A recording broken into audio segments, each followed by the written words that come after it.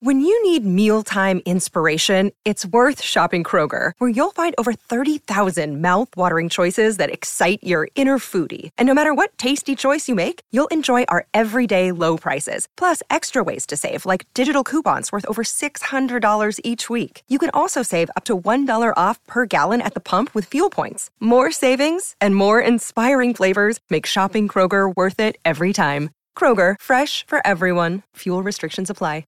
Oh, it's a goal. Who got the assist? Who got the assist?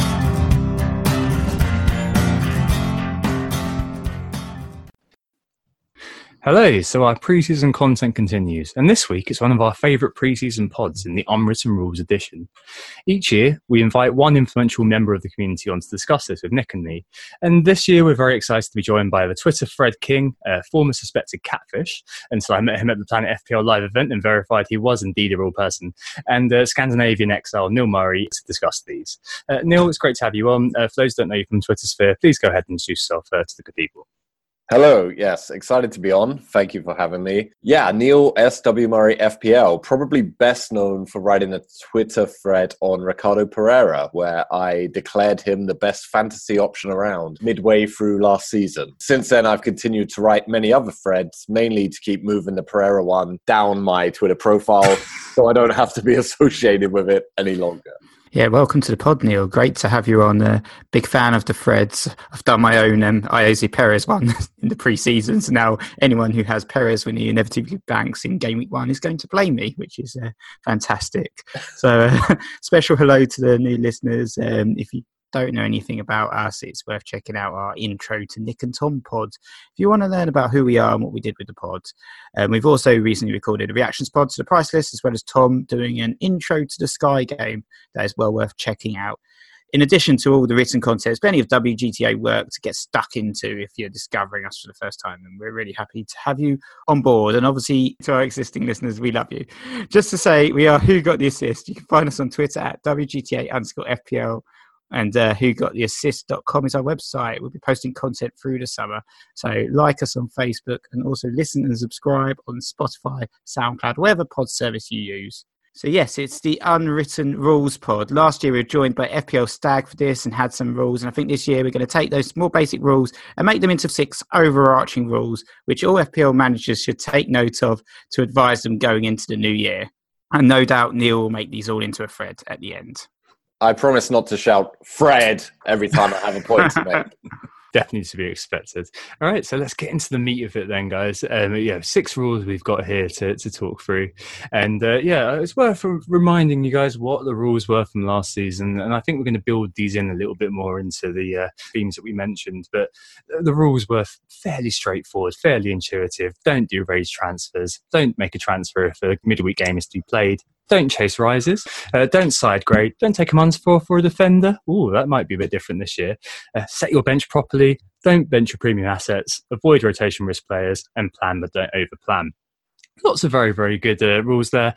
They all make sense and they still stand as very good guidelines. And we've taken them and actually re-examine them a bit in collaboration with Neil to develop some enhancements which suit how the game's progressed since we've had sight of the most recent prices. So the first rule is the game has evolved. Change with it. To start off here, I think it's the idea that 3-4-3 may be dead. And Neil, you recently wrote a thread on this, incredibly enough. Yes, I did indeed. I don't know whether it's prematurely or actually a little bit too late, declared that the 3-4-3 was dead. And I think that one of the big pushbacks on this was actually that last year's winner used 3-4-3 predominantly. It's been the most popular formation in years gone past. I've started with it every single year, and this is my 10th year playing the game. But actually, this will be the first year that I don't play it. And actually, I believe that this will be the first year that the winner doesn't necessarily have that as their predominant formation throughout the season. And kind of my reasons behind this are that in the past, or at least like understanding why it's been popular, is that premium strikers were always kind of the hottest, highest scoring properties in the game. You'd have 2, you might even have 3 and kind of sacrifice elsewhere, but that's no longer really the case. And if you look at the 33 players last year that scored 150 plus points, only 8 of these are actually forwards. And of the top 11 scoring players, just 3 forwards, Aubameyang top scoring striker, 7th top scoring player. So yeah, a lot is happening actually if you look at the points themselves.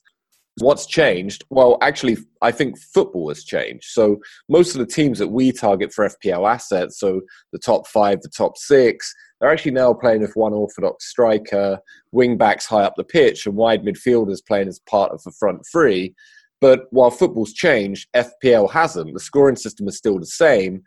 So really, you can actually have defenders who are essentially playing in midfield, midfielders essentially playing up front. You could play a 5-4-1, which actually looks more like a 0-5-5. So if the scoring system hasn't changed, but football has, we can actually take advantage of this. We can actually put some of our budget backwards because our attacking defenders and midfielders are going to actually probably have a bigger upside than the forwards if you throw in clean sheet points as well. So we're going to have a lot of options in the mid-price range where defenders are actually going to score a lot more points than the mid-price midfielders because of the clean sheets, because of the attack and returns.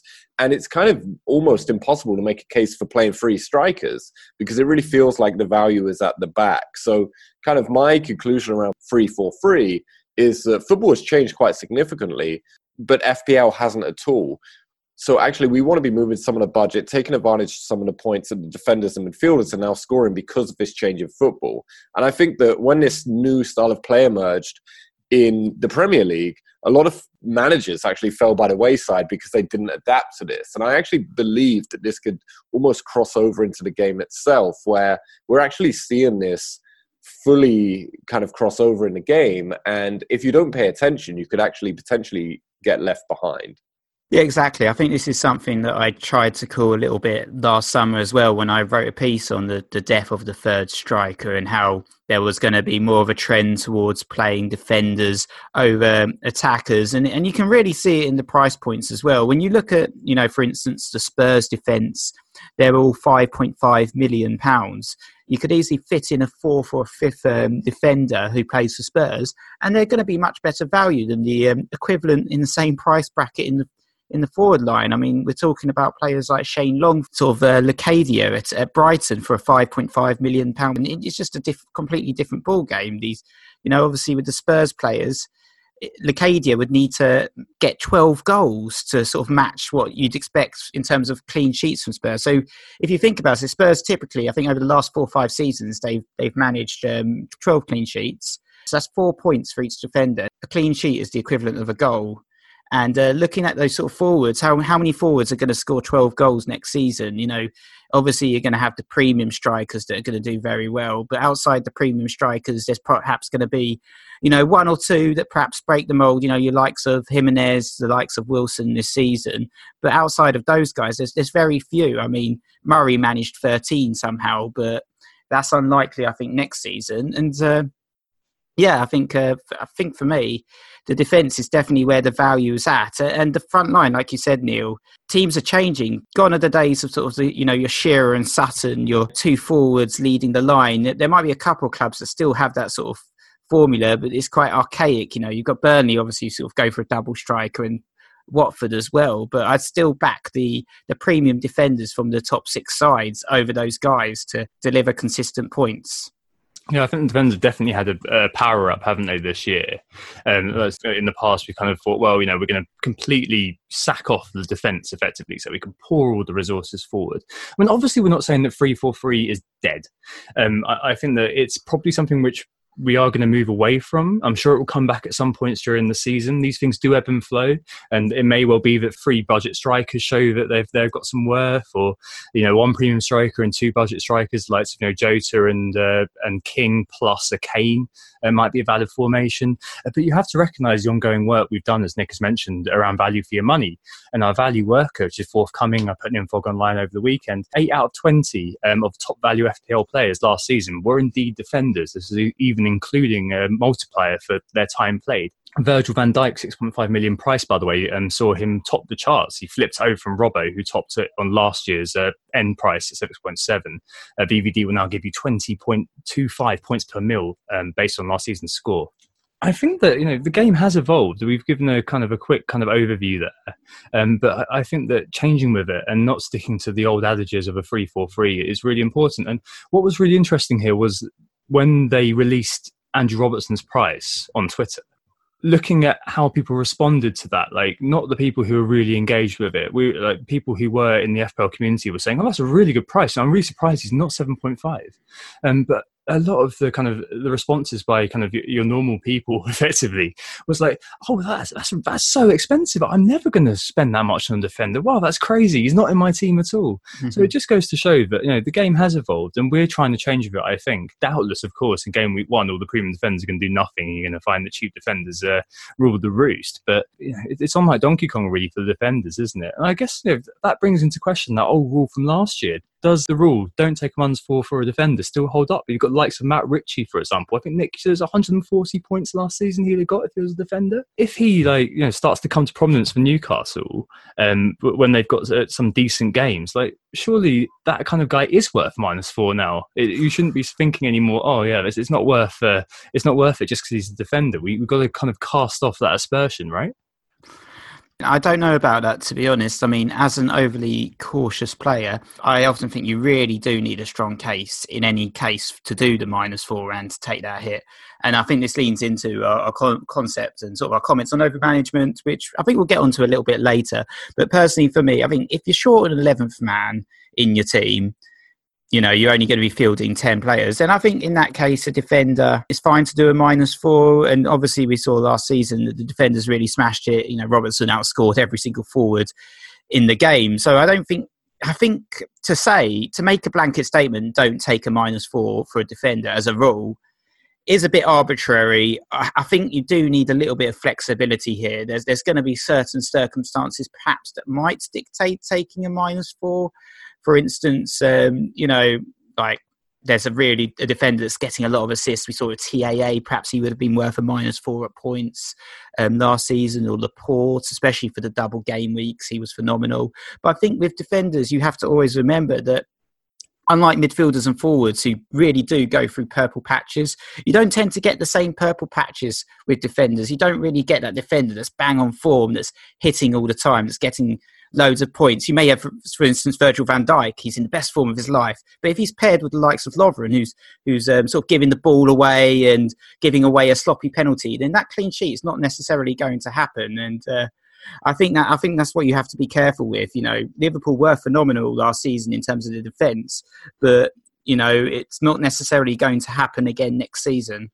I agree with that, but at the same time, I would say that I think one of the mental traps here is that we are looking at them as defenders. And I think one of the points that I'm kind of keen to make, and I've also been speaking a lot about 5 at the back on Twitter, is that I don't really feel that a 5 at the back is a 5 at the back. I don't think defenders are defenders in the same way that we used to see them. And I actually think in some way we should stop thinking about classifying them as purely defenders or purely midfielders. If you just look at number of returns, then Robertson got 33 returns if you include clean sheet, assist, goals last season. Look at 6 to 7 million defence and midfield options. The closest midfielder that came to Robertson with 33 was Zaha with 21. And in fact, if you look at a lot of the main defensive attacking defensive options in that 6 to 7 mil bracket, Zaha was the only one who actually managed 20 plus returns, and actually 10 defenders manage that. So to me, I don't think you would necessarily feel uncomfortable with taking a hit for someone like Zaha, who is coming up with 3-4 really great fixtures. So why should you have that same kind of concern over someone like TAA, Robertson, Alonso, Digne? I don't have that same concern. And I think if you are going to set up at 5 at the back, almost half your team is actually in defense. So at some point, you're probably going to have to take a hit for a defender. So naturally, you're going to have to go down that if you do kind of put that budget into the back line. But also, I think that a lot of the value in this 5 at the back tactic, or going big on defense, is actually finding the defenders that are consistent with clean sheets, with attacking returns, and then actually sticking with them. So for me, a lot of the ones that I'm trying to identify right now will, over a season or over half the season until we play the wild card, perform quite strongly. So I'm not really looking to swap them out as fixtures come up, because they do offer that return anyway. That it's not a case of, oh, now they've got 3 hard fixtures, they might not keep a clean sheet. that's not a problem. They will probably, they might get an attack and return in one of those games, right? So they're still going to return. So I think that the biggest thing for me is to stop kind of classifying them as defenders, midfielders. Oh, don't take a -4 for a defender, and actually start looking at them in kind of price bracket, how much money they cost, and what their potential returns are. Yeah, no, that certainly makes sense. And I think it's really interesting, isn't it, in terms of this kind of evolution of the game, to think about that, because I think in the past we'd have, I think kind of the latent assumption we would make is, to your point, Neil, that the midfielder or the striker is more likely to make up that hit for you than the defender is. But if you think about the defense in this new way, that actually they've got the best of both worlds almost. Like it's such a potent force having a defender who has that attacking output married with that defensive output. That's why someone like Alonso is so good. That's why someone like Robertson is so good. I think kind of, the idea that you should treat defenders as just as kind of, an afterthought has definitely been exploded, I think. Moving on to things which are kind of exploding, the idea of stats and expected metrics. Like, I think that you mentioned this, Neil, didn't you, when we were talking about them developing this point in terms of how the game has evolved. We have seen that, stats have definitely taken off. I just want to make a quick caveat for the delicate here. As we said when Adam Hopcroft was on last year, we know that watching football and ignoring stats is a viable way to play the game. Nick knows that, I know that, Neil knows that, but it's still a point worth making. Anyway, stats move you beyond relying on just your eyes. There's plenty of evidence that those who don't watch much football, for whatever reason, family reasons, live abroad, something like that, can still do very, very well. Although the eye test, football fans watching football, still clearly has its place. And I think that kind of looking at the expected stats is definitely something that you've been pushing, haven't you, Neil? And I think that a lot of your threads, the ones who've got the most traction, have been kind of focusing on that. Yeah, which is quite interesting. So for me, last year was actually the first time that I really took the time to pay attention to and appreciate how useful like XG, XA, XGI are, which for those who don't know is kind of expected goals, expected assists, expected goal involvement. And it really, really helped me. And I actually moved to not paying any attention to probably weighing them the heaviest when making captaincy and transfer decisions. And I'm going to reveal something which I haven't told anyone before, not even on Twitter, where I'm very active, but when I was at 1K in the world at some point last year, probably in December, I hadn't actually watched 1 minute of football, not even any highlights. So I reached 1K in the world purely by going on stats, purely by going on XG. And, there is a bit of kind of, bias around what I'm saying there. There was probably a lot of other factors, including luck, that got me to that point.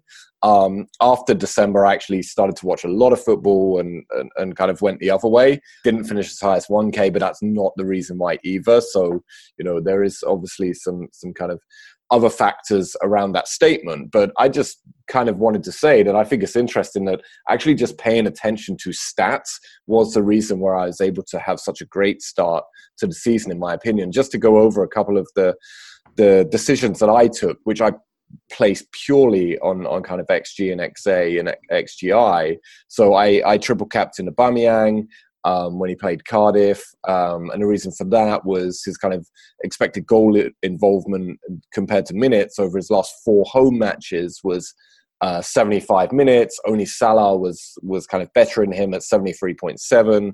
Playing a Cardiff defence, worst away defence in the league at that point. No side had conceded more shots in the box in their last 4 away games. Of course, I also looked at where I felt that there were going to be kind of future triple captain opportunities, and I didn't feel like there were going to be many outside. I didn't think there was going to be really any in a double game week because you'd want to be playing other chips then, and I didn't really fancy any of the single game weeks with Salah. So I actually took the punt on Aubameyang based on those stats, and I got lucky. He got 12 points. I got 36. Very lucky assist and a penalty. Could have gone really badly, and I think there's an interesting side rule there that focus on the quality of the decision, not the quality of the outcome. Could have easily gone wrong for me, but I would have stood by the decision. But I can definitely say that kind of incorporating these in to my game this season made a huge impact on how I played the game. And I think it really, really had a great impact on how well I did.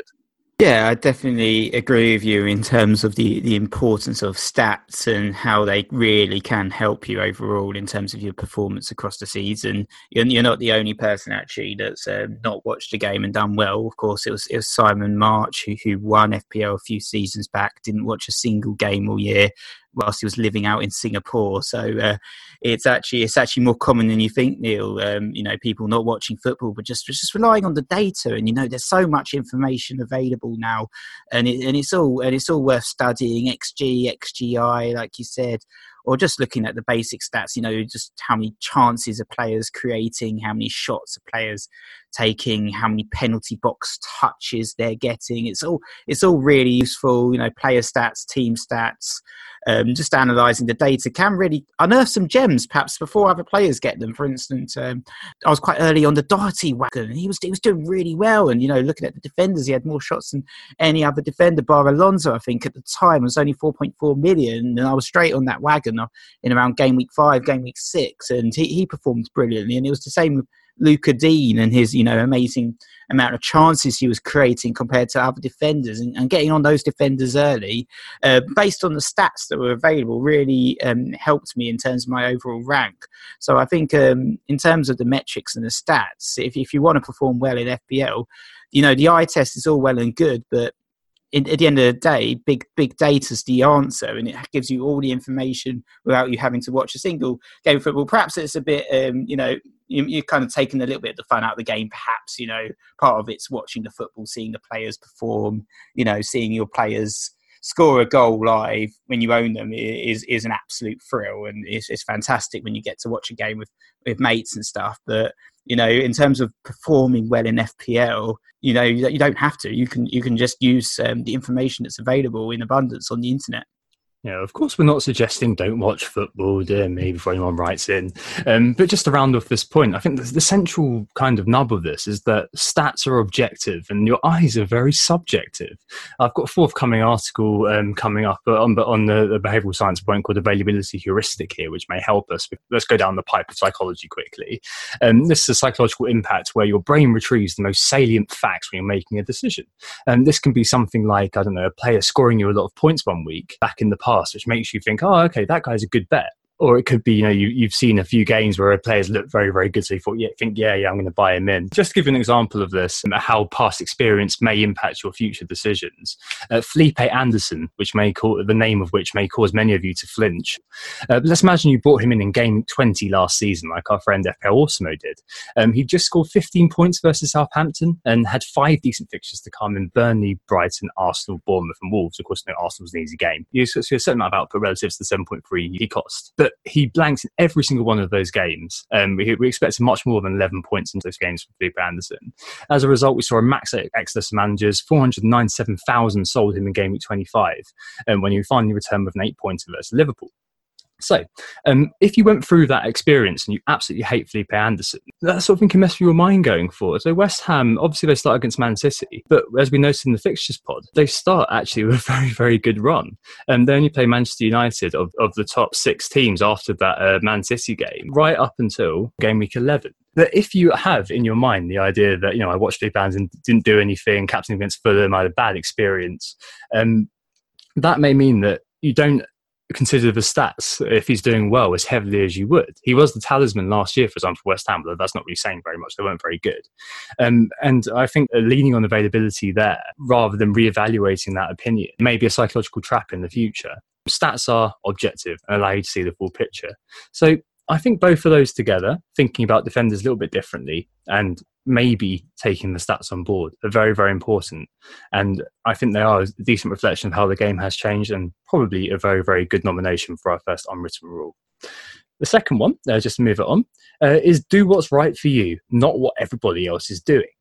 So I think it's fair to say we're at a saturation point with opinion now. Okay, yeah, we're part of the problem, and Neil's part of the problem, because we're all content providers and we're all getting our thoughts out there.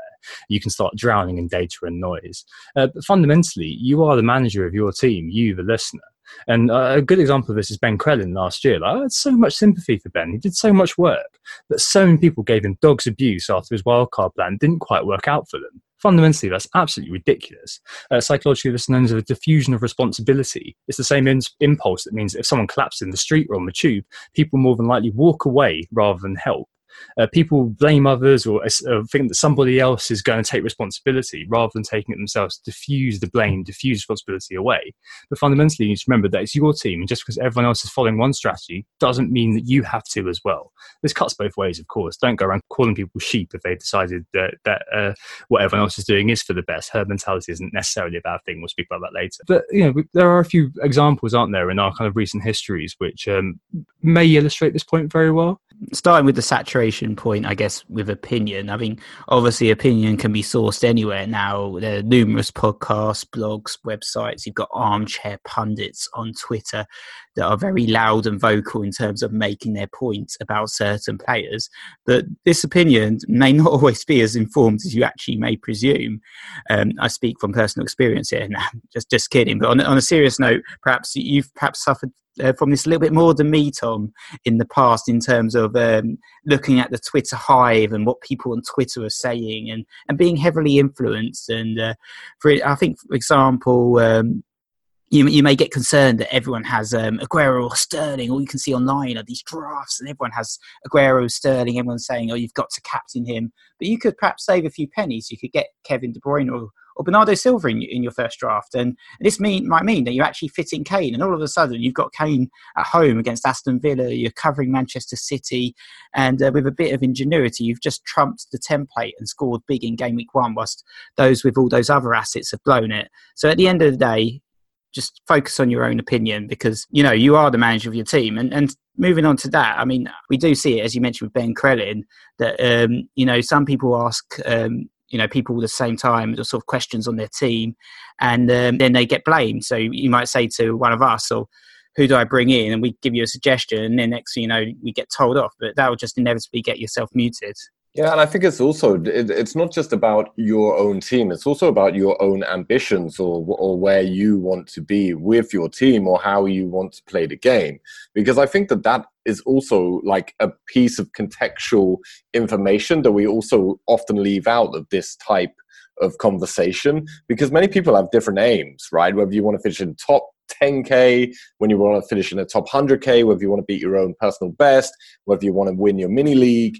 Everyone is kind of competing or playing for a different reason. And I think that also matters. So it's not only just your own team, it's also your own situation. Because I think there was an example last year where Magnus Carlsen, the world chess champion, at one point he was actually like 100th in the world or a little off that. And he captained Hazard when everyone else that week was captain Salah. And, everyone said, what a stupid move to make. Why did he make that move? Salah was the obvious captain choice. Everyone was going there. But I think for me, like how I analysed that was, Magnus Carlsen is a winner. He wanted to put himself in a good position of winning the whole thing. And at 100th, halfway through the season, why wouldn't you make a risky move to try and put yourself in that type of position? So I think that's a great example of where context also makes sense to the moves that you're making. So yeah, if I'm maybe at 20K, 30K, and I'm looking to move up the ranks a little bit, maybe I wouldn't captain Hazard that week. Maybe I'd go with Salah and rely on a couple of the other differentials and keep chipping away at my target. But if you're in the position of 100th and you have hopes of winning the whole thing, that's the type of move that, yes, risky, yes, it could look stupid, yes, it could really backfire for you, but it could also really make a great stride towards your actual goal. So I think that, yes, take responsibility of your own team, but also don't kind of shy away from your own ambitions and your own position as well. Yeah, absolutely. Judgment is key, isn't it? Like, we all try to give you the facts as far as we can. We all try to analyse the data, try to pinpoint the trends behind what's going on. And you as managers need to take that and make your own decisions with it. There's a very good point, Neil, about context there. Just given a played example of this last season, mainstream strategy around chips was to build towards the blank game week 31, free hit on double game week 32, wildcard in 34 and bench boost in 35, and use your triple captainship wherever. Like that wasn't really part of the plan. It didn't suit me because of the position I was in. So I devised a slightly different one. So I built up to double game in 32, free hits in the blank in 31, triple captain in 32, which was on Conaguero, who went off injured, but he did get a goal and assist. So, okay. With my built 11, wild cards in 33, weaker than everybody else, and bench boosted like everyone else in 35. I made up a lot of points. Obviously, I was doing kind of awfully at that point, as listeners may know. So it's obviously availability heuristic and obviously framed by my own experience, but I quartered my rank effectively in that period. So it kind of shows that sometimes it is the case of looking at your team, looking at what's going on in the meta, in the zeitgeist, in the chat, and thinking, well, what applies actually to me? Should I be doing it just because everyone else is doing it? Or should I make my own plan? Should I make my own strategy and my own decisions? And I think ultimately, it sounds a bit sappy, but it's a lot more satisfying if you win Princess Peach yourself rather than doing it through somebody else's strategy. Yeah, I think you've got to do your own plumbing, right? And I think you have to take responsibility for that. But a good point in terms of content saturation, it's also really hard to kind of make a point or make a stand against something that everyone else is doing, right? Like, it's really hard to say, hey, do you know what? I'm actually going to triple captain Aubameyang, because you know you're going to get egg on your face if that doesn't play off. So it can really kind of put you off of those moves as well. So I think that there's definitely saturation kind of point with opinion, and that can actually play into how that can almost make you not want to take responsibility for your team. Because I think that it's easy to triple captain Salah and, hey, it didn't pay off, but hey, 50-60% of other people did it as well. So you're not going to look stupid. But if you captain Aubameyang and it doesn't pay off and only 1% of people did it, you are going to look stupid if it doesn't pay off, right? So I definitely think there's this kind of risk reward almost being thrown into this content saturation piece as well, and in terms of responsibility for your own team. Yeah, definitely. I think wherever you go, there are potential banana skins to any move that you make. I mean, I think we saw it specifically around the triple captain chip last season. So a lot of people triple captained Leroy Sané, for instance, in the double game week. I actually didn't. I ended up captaining Salah against Huddersfield in a single game week, and that was considered a bit maverick, actually, ironically, even though it's Mo Salah. He's playing Huddersfield at home. That's the perfect fixture. Most people were thinking, oh, you should be using your triple captain on a double game week, but Salah was perfect. And in the meantime, those that sort of triple captain Sané, who everyone thought was nailed on at the time, ended up just getting the 1 point and being the victim of sort of Pep's rotation. And though personally, I did make the same mistake as in that game week. I didn't captain Sané, but I transferred out Hazard, who I think was either playing Cardiff or Huddersfield or someone easy, for Sané on a hit. And Hazard ended up getting 15 points. Sané got the 1 point. And I was a victim because I saw the people on Twitter, the Slack wagon. I jumped on. So I kind of, I saw what everyone else was doing with the triple captains. And I thought, I've got to get this guy in my team. But, that was my own action. I had to take responsibility for that. I didn't blame anyone. I was just sort of that was my mistake, and I had to own up to that mistake. So at the end of the day, you do have to take responsibility for your actions. You're the only person that manages your team at the end of the day. Yeah, certainly. And they've also got that amazing, amazing Twitter phenomenon that you see every single year, that somebody is, you see someone tweet and you think, God, that guy's having an amazing season. But actually what they've done is they've tweeted the 1 week they've done really, really well. And then they've gone off and got 50s or 60s, not really said anything, and then come back with their team 4 weeks later with an 100-pointer. And you have a look at them and you actually see, oh, actually, I'm doing better than them. But in my mind, I'm thinking, oh, that guy is doing really, really well. Incredible, really. But yeah, I mean, those are, I think, are two very, very good rules just to round off this section before we go to a break.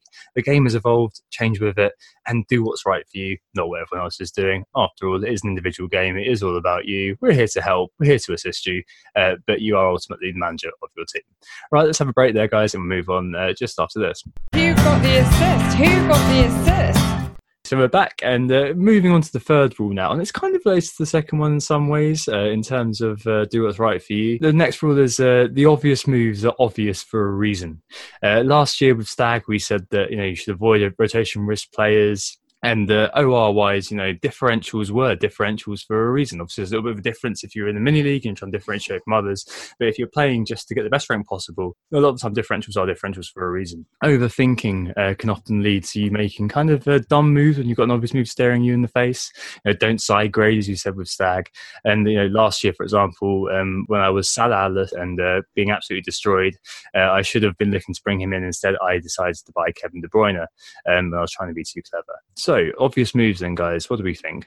Yeah, I think in terms of rotation risk, I think it all depends on what formation or strategy that you're planning on starting with. So if you're actually setting up as 5-4-1, then you really have to have a striker that's going to play week in, week out. You've got to go for someone like Kane, Vardy, someone who kind of always plays unless they're injured, because if your striker doesn't play, you're going to get 0 off the bench most likely, because you're going to have 4.5 bench fodder strikers. We don't know who's going to get minutes there. So in that case, don't get a rotation risk striker if you're going to put one up top. If you're going to go for a more balanced 4-4-2 setup, couple of playing options off the bench, then I think you could probably afford to take more of a risk with kind of a high risk, high reward, rotation risk type player who could be explosive but might not always play 90 minutes. Yeah, definitely. I think part of the problem actually with the sort of the new adopted strategies that are going out with sort of 5 at the back or 4 at the back and only 1 forward is the fact that there's so few forwards that are actually playing in the cheaper bracket. So if you're only going to be spending 4.5 million on a couple of forwards, which are going to be sitting on your bench, then those guys aren't going to play. So you need your players to be playing week in, week out. And I think that is the risk.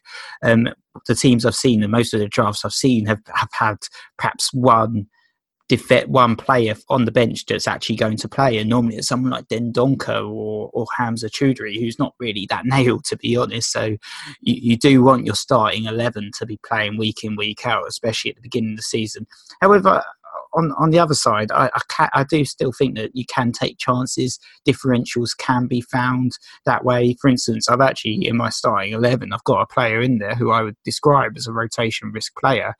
And one that other pundits perhaps have criticised. So the likes of FF Scout Joe, who obviously thrilled to see him back online and active again, described my transfer, because I've got Lucas Moura in my team at the moment, transfer waiting to happen. I still see a strong case for Lucas Moura, especially in the first couple of game weeks, though he may be a rotation risk.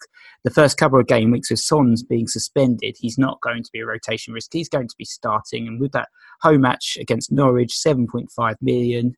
And as I said on Twitter, he scored a couple of hat-tricks at the end of the season. He scored a hat-trick against Ajax, This is a class player who could be really good for Spurs, and he could be a real differential, and he's affordable as well.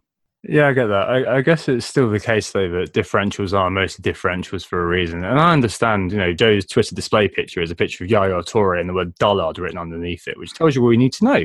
Because Joe plays a very, very safe game. That's how he does well every year. Nothing wrong with that at all. In fact, that's kind of my train of thought here. You've got to weigh up the fact that, you can go with differentials, the crazy ones like Nick mentions with Lucas Moura. Well, perhaps crazy ones like Nick mentions with Lucas Moura. Mark Southerns is another good example of somebody who does this, goes differentials and gets onto the new template where everyone else does. And we've given a few examples of contrarian thought as well. Neil with his Aubameyang triple captaincy, for example. But going with the herd can often feel like something that we don't want to do. It's boring, it's unsexy. But actually, it is the right thing to do in a lot of cases, because the herd isn't actually a bad thing. Herd mentality, of course, is what this touches on. And you'll be not surprised now I've got a psychology corner on this. But herd mentality actually helped our ancestors survive. So imagine the mindset, figurative cave person, suddenly some food becomes available. Let's say a dead antelope or something's brought back to your cave, or a dead mouse that's running around my flat at the moment. And you see others start to eat it. Cave person you would want to get into the action as well. Your survival instinct kicks in, and you don't want to go without and die, which is fear, which is one motivation of herd mentality. And you want to be nourished and survive another day, which is greed, the other kind of part of herd mentality. And with players as well, this counts. So you don't want to go without that player and lose out the points, which is the fear. And you also want those points for yourself, which is greed. Many deny, of course, they're influenced by the herd. It's almost a pejorative thing to say to someone, oh, you're a sheep, you're being influenced by the mentality. But it's not necessarily a bad thing. Obviously, this is FPL, a less highfalutin example of that. But going with the herd isn't a bad thing most of the time. The obvious moves are obvious for a reason, and they're the ones which are going to help you get to that point where you can start to take risks, for example, with the Magnus Carlsen example. Yeah, but I do think at the same time, you shouldn't let fear necessarily rule your decision-making process, because I think you can have an edge if you can kind of eliminate from that. Because I think there was a great example last year where, you know, everyone was going to captain Salah against Leicester.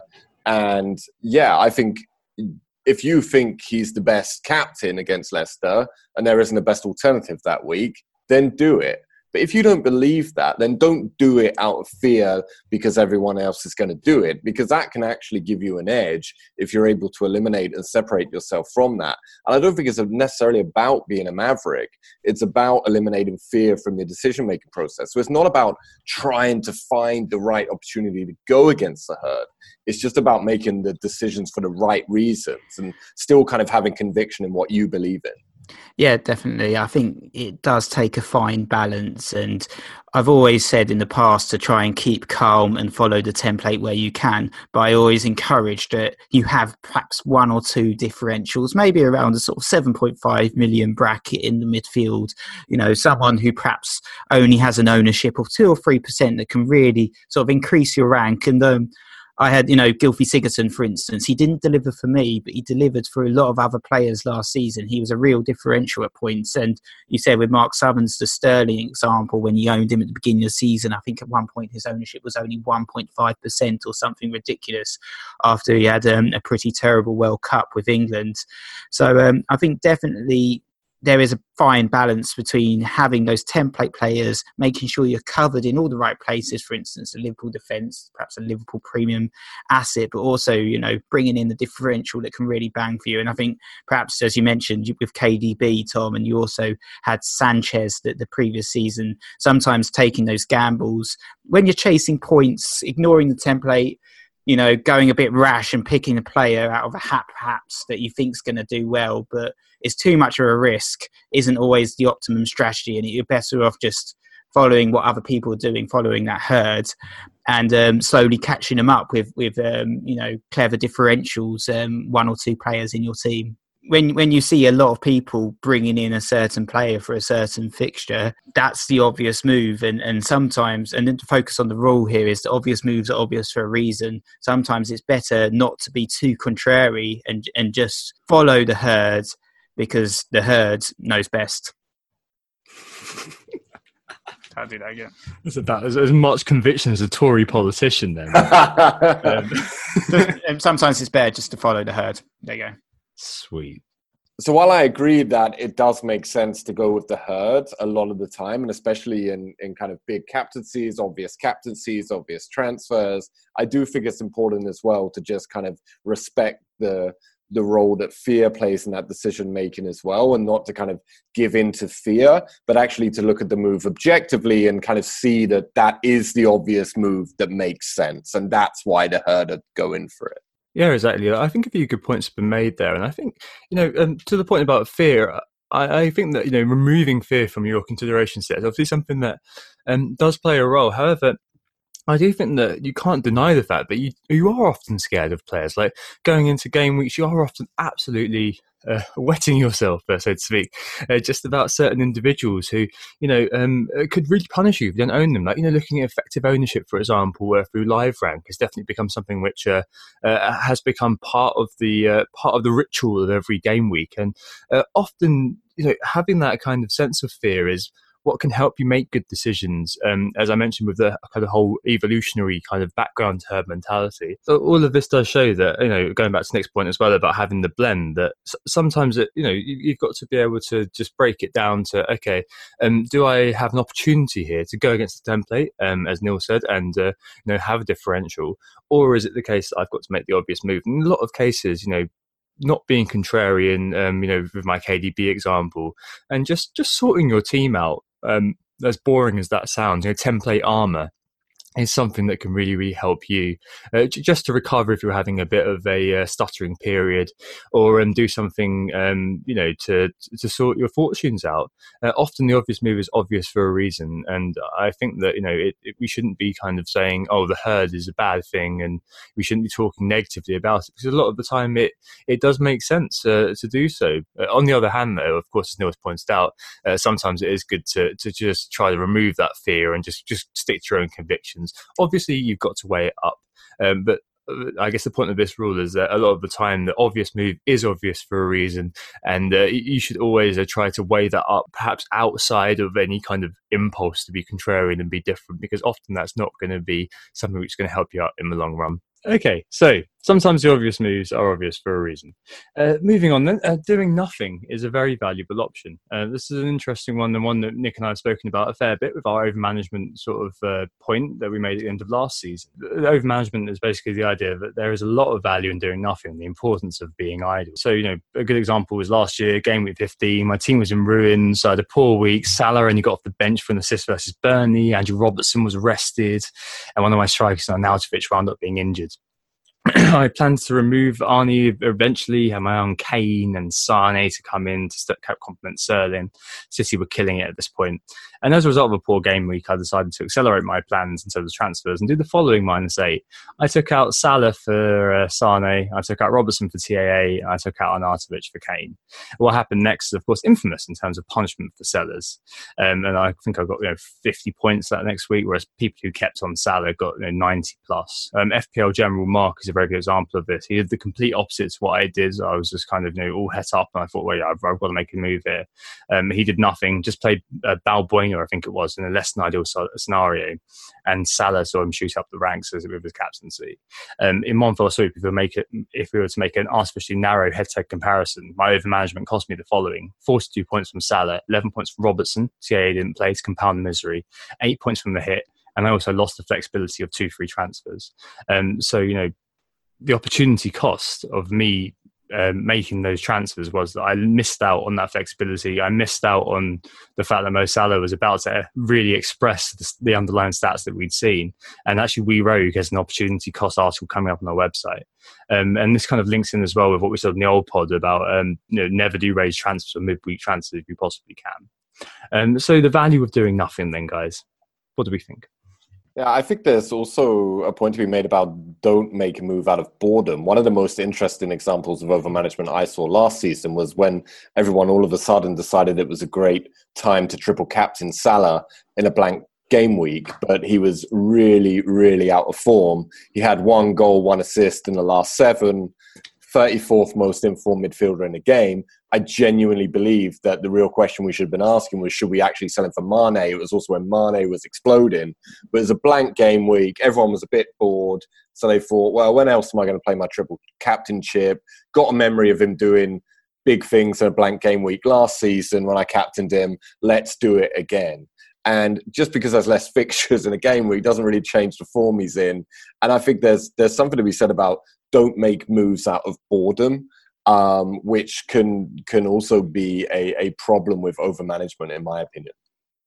Yeah, definitely. And I think if you're heavily invested in the FPL community like we are, you kind of get a little bit bored, especially in the sort of, you got a week until the next games, you've got nothing to do. You're clicking on the website, you're looking at your team, you're looking at it every night, and you think, I just want to make a move. Oh, what can I do? You're actually forgetting that the 11 men you've got in your team are actually really good players. They might all have decent fixtures, but someone's mentioned Kane on Twitter or something along those lines. You're thinking, actually, if I do a bit of jiggery-pokery here, Aubameyang's got Leicester, but Kane's got Cardiff, I could do a swapperoo here. It's not always going to pay off, and you end up taking a hit or something. And yeah, like you said, you're bored, you end up doing transfers, and inevitably it can blow up in your face. So sometimes it's better just to let your team be, take a couple of days off, take a break, and not overmanage your team. And I think this links quite well actually with our rules from last year in regards to transfers. Don't do rage transfers, which a lot of us have done. You know, I've been tempted last season as well from the sort of Garden of Eden, but I managed to resist it, swapping him out.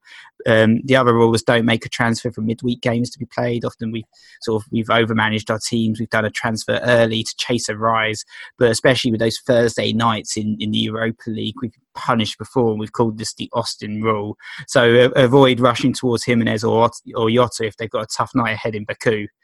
We've also said don't chase rises was another thing, and especially, you know, there's some really good websites out there, FPL Statistics, Fantasy Football Fix, that give you, you know, live updates in terms of who's going to rise in price, and you're looking at it and you're thinking, Christ, you know, Sterling's going up another 0.1 this game week. If I don't transfer him in now, I'm gonna miss the value. But at the end of the day, it's not worth, you know, destroying your team or taking a hit just to get that extra 0.1 million worth of value out of your player.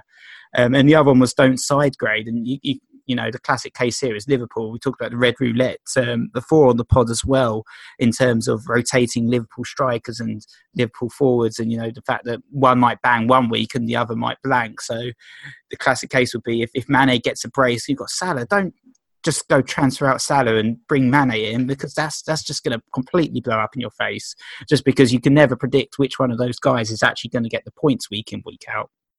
Often it's kind of self-inflicted losing lives effectively through over-management. And, you know, a lot of the time we are looking at our teams a lot, as Nick said, and looking at what people are talking about. And the weekly content churn can definitely be something that makes you kind of think and feel. But, you know, Matthew Jones, who was number one in the Hall of Fame for quite a while, has said a few times that patience is a dying art in FPL. But a lot of the time we feel like we have to make transfers driven by the price changes. And actually, a lot of the time, it is best to stand still and be patient with your team. Because as Nick said, you've chosen those players for a reason. They are good players.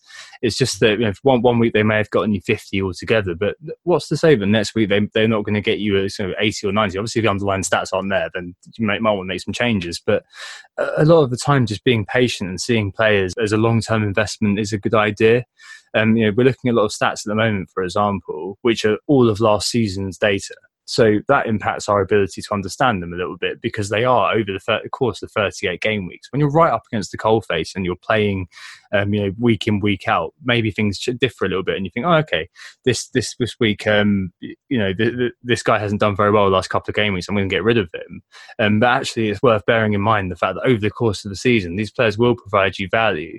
And a good example of that is defenders, of course. If they haven't kept clean sheets for a couple of games, get a couple of 2-pointers, it is only natural to feel a little bit get itchy feet, but at the same time being patient with those players and probably doing nothing, banking the transfer, having 2 FTs and using just one and rolling the other tends to become the perfect scenario that I try to aim for.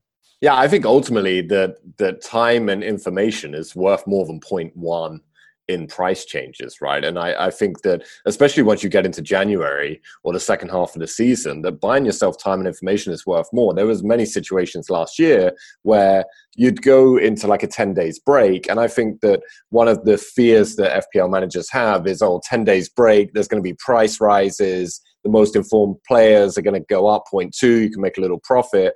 But actually, often in the 10-day breaks last season, that was actually when we got information about the blanks, the doubles, what was coming up. And actually just sitting and waiting on that free transfer actually allowed you to plan better for what was to come. And yeah, you might miss out on 0.1 in profit, but ultimately that time and information that you'll save by maybe banking a transfer that week even and getting 2 free transfers, and all of a sudden City have a double game week, is going to be worth much more to you than just 0.1 in a profit on a price rise. Certainly. So I think a lot of the time doing nothing is a very valuable option. We should upweight that. Just to round this off, like a lot of the time on all social channels when it comes to FPL, people say, what should I do this week? Should I A, transfer X for Y, or B, transfer Z for A? I think what's important is having option C, do nothing, there is on the same plane as those guys, because a lot of the time we do want to act, we do want to make a change to create a positive outcome, but that tends to mean we overestimate the value that change is going to have on our fortunes. And actually doing nothing at all, as Neil says, is probably a lot more valuable to you than acting. You may feel better in the short term, but in the long run it actually is going to be a better thing for you to do to just sit on your hands. Cool. Let's take one final break there, and we'll move on to the final two rules. Who got the assist? Who got the assist? So we're back, and it's time to continue on with the rules. And the next one is continuously adapt your strategy. And this is the idea that you don't get too wedded to a plan, be it transfer plans or maybe a grand strategy for the season. Allow a little bit of flexibility in your decisions. I think perhaps the classic case for myself and Tom is from a couple of seasons back, perhaps, when we had the blanks and the doubles. And West Brom, you may remember, Tom, had some really nice blank fixtures that we were quite excited about, weren't we? And I think we both tripled up on West Brom quite early, didn't we? We both tripled up, and they inevitably did terribly, of course, because they're West Brom. And one player in particular, I think you ended up having him for about 7 or 8 game weeks, and that was Salomon Rondon. And I don't think he managed to score in that entire time, but their fixtures were so great. It was just like one more week, I'll keep him, or one more blank week. And we both got heavily punished. And I think at the end of the day, you have to have a little bit of flexibility. You know, if someone's performing badly, don't be too wedded to your plan, your grand scheme of having 11 men in that blank game week, and get rid of the likes of Rondon and bring in someone who's performing well, like Arnautovic or someone like that. Yeah, and I think it also applies to captaincy plans as well, and not just transfer plans. So I think one of the things that I see, or one of the things that I've been kind of surprised by recently, is I've seen a lot of players talk about how they plan their captains for the next 4 game weeks, 4 to 5, 6 game weeks. And while I agree that you should have at least 2 good, strong captaincy options in your squad for kind of the upcoming fixtures, I do not plan game week by game week who my captain is going to be. It's more about having the spread of potential options, because I think if you actually kind of plan to set in stone around captains, you miss a lot around form. So if you're kind of planning, okay, Sterling at home to West Ham, but he hasn't scored for 5 game weeks, but Salah's going against Southampton away and he's on fire, go with Salah. Don't go with Sterling just because he's at home and you plan to captain him in that week and you got the home and away. So I think it's, yes, applies to transfers, applies to double game weeks, blank game weeks, and kind of how you set up, but also in the captaincies as well. Yeah, certainly. And you just mentioned form there, Neil, and it's a really good way of leading into my my example here, which is double game week planning last season. So Adam Levy, who finally won FPL, ignored them entirely almost and went for the form players. Players like Luca Dean, who scored more than 40 points in the last 6 game weeks last season, completely ignored by the FPL community en masse, because we'd all jumped on teams like Brighton. What? Yeah, obviously hindsight's a factor here, but a lot of the time you need to be flexible because of the fact that form is something that you really need to bear in mind. Obviously, you're looking at double game weeks, and the mantra is always, you've got to have fun. You've got 2 bites to the cherry. But in hindsight, looking at those double game weeks again, would we do the same thing again? Probably not, because maybe we'd be thinking, well, actually, the teams who are in form are the ones who need to be getting on, even though they don't have a double game week. I mean, your man, Ricardo Pereira, for example, something started popping up as soon as we'd all got rid of him because he didn't have a double game week. I put an article about this earlier on, adaptive preference and sunk cost. And sunk cost is what's really important here. These are irrecoverable costs. So you think, I've invested so much time into my plan that I've got to follow it through now. And a lot of the time that actually isn't a good idea, because you feel like you've invested a lot of time in formulating a strategy, but sometimes that strategy actually doesn't fit what the conditions are. And you've got to be mindful of that and be able to kind of think, okay, I've got to be better here. Obviously, we're going to fall into these pitfalls. We're not perfect. But hopefully we're raising awareness of that sort of pitfall can definitely be worthwhile in how you plan things. A good example of this as well is last time we were on this with Stag, we said, don't chase rises. But perhaps, Neil, you may have a different kind of approach to that now based on kind of adapting your strategy to this.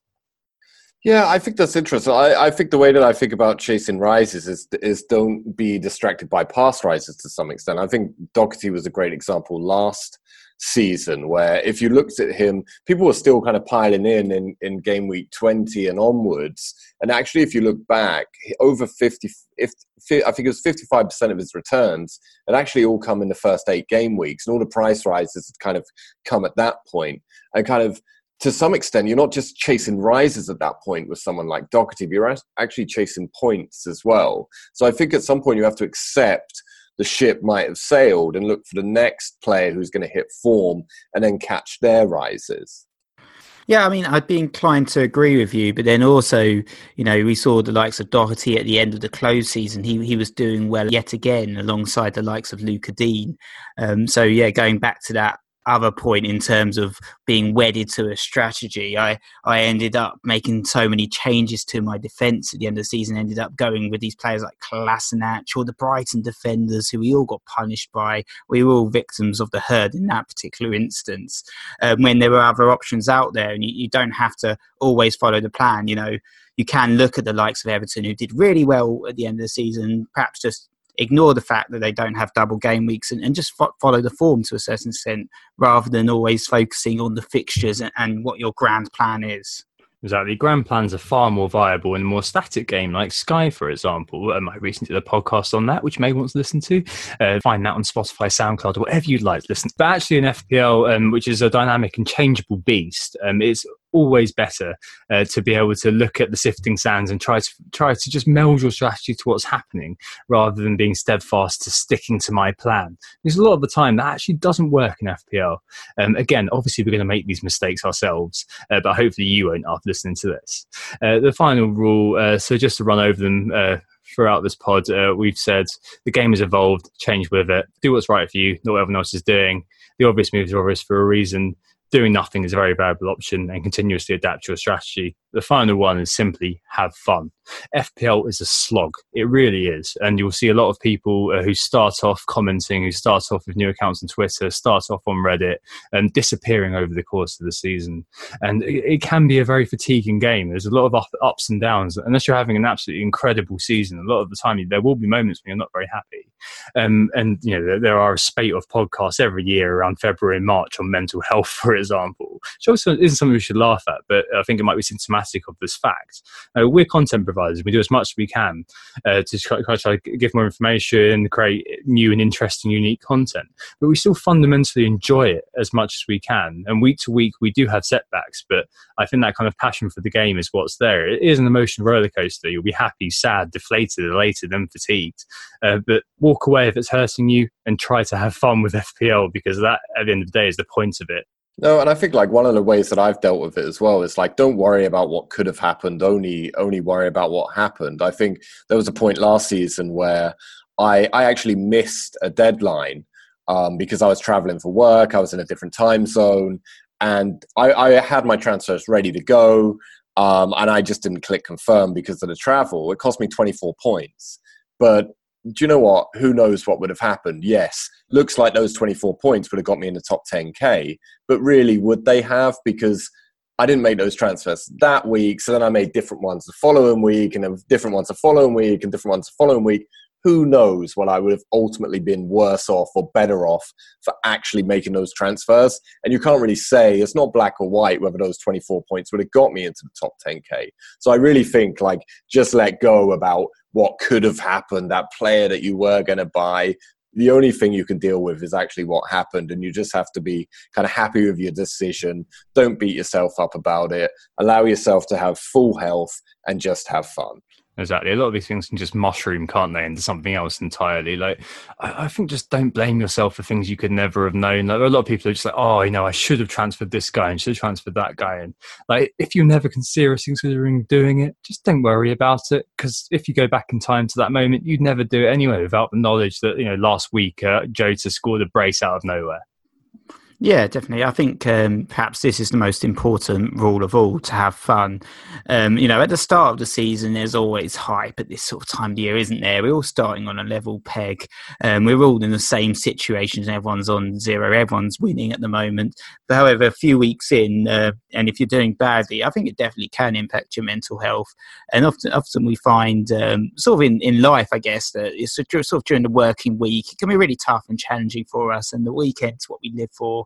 You know, following the football. And then if your team loses, your FPL team does terrible, it can actually have a surprising impact on you. and your health. And perhaps even, sometimes your friends and family might not understand what this actually means to you. I know obviously not everyone's like that. And you do have to just try and remember that this is meant to be a game. It's meant to be fun. In order to have the highs, you have to have the lows. And it's a long season, so a poor start's not the end of the world. I actually had an interesting look at my season last season.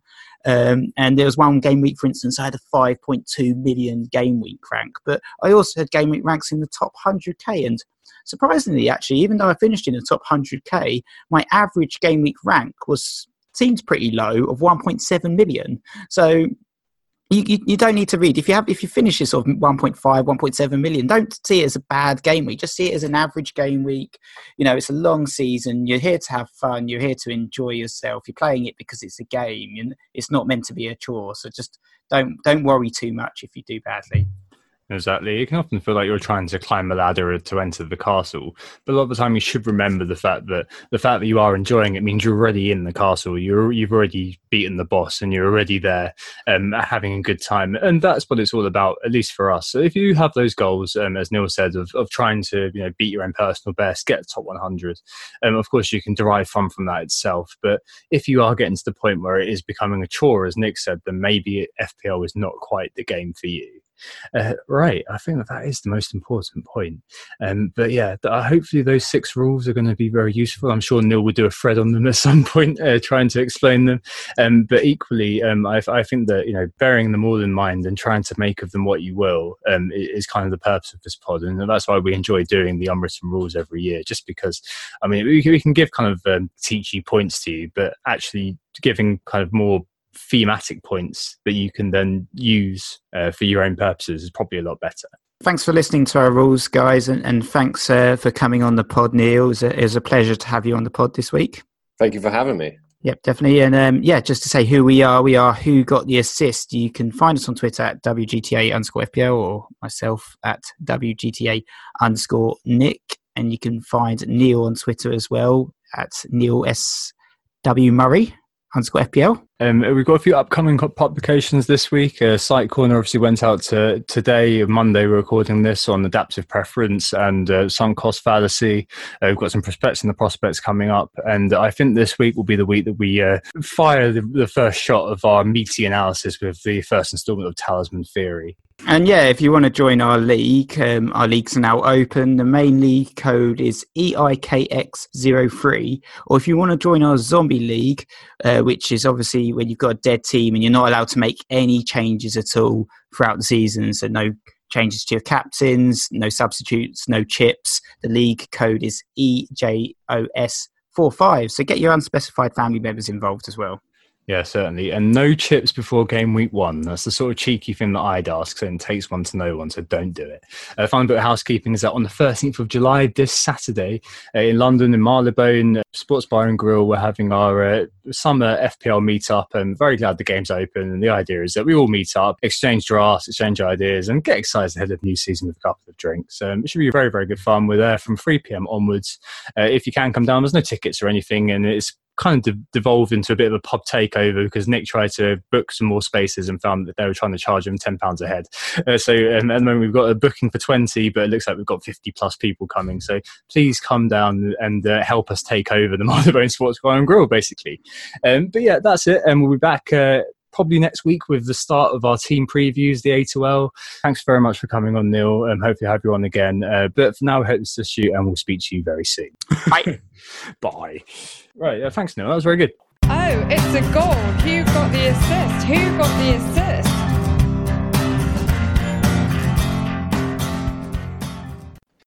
Sports Social Podcast Network.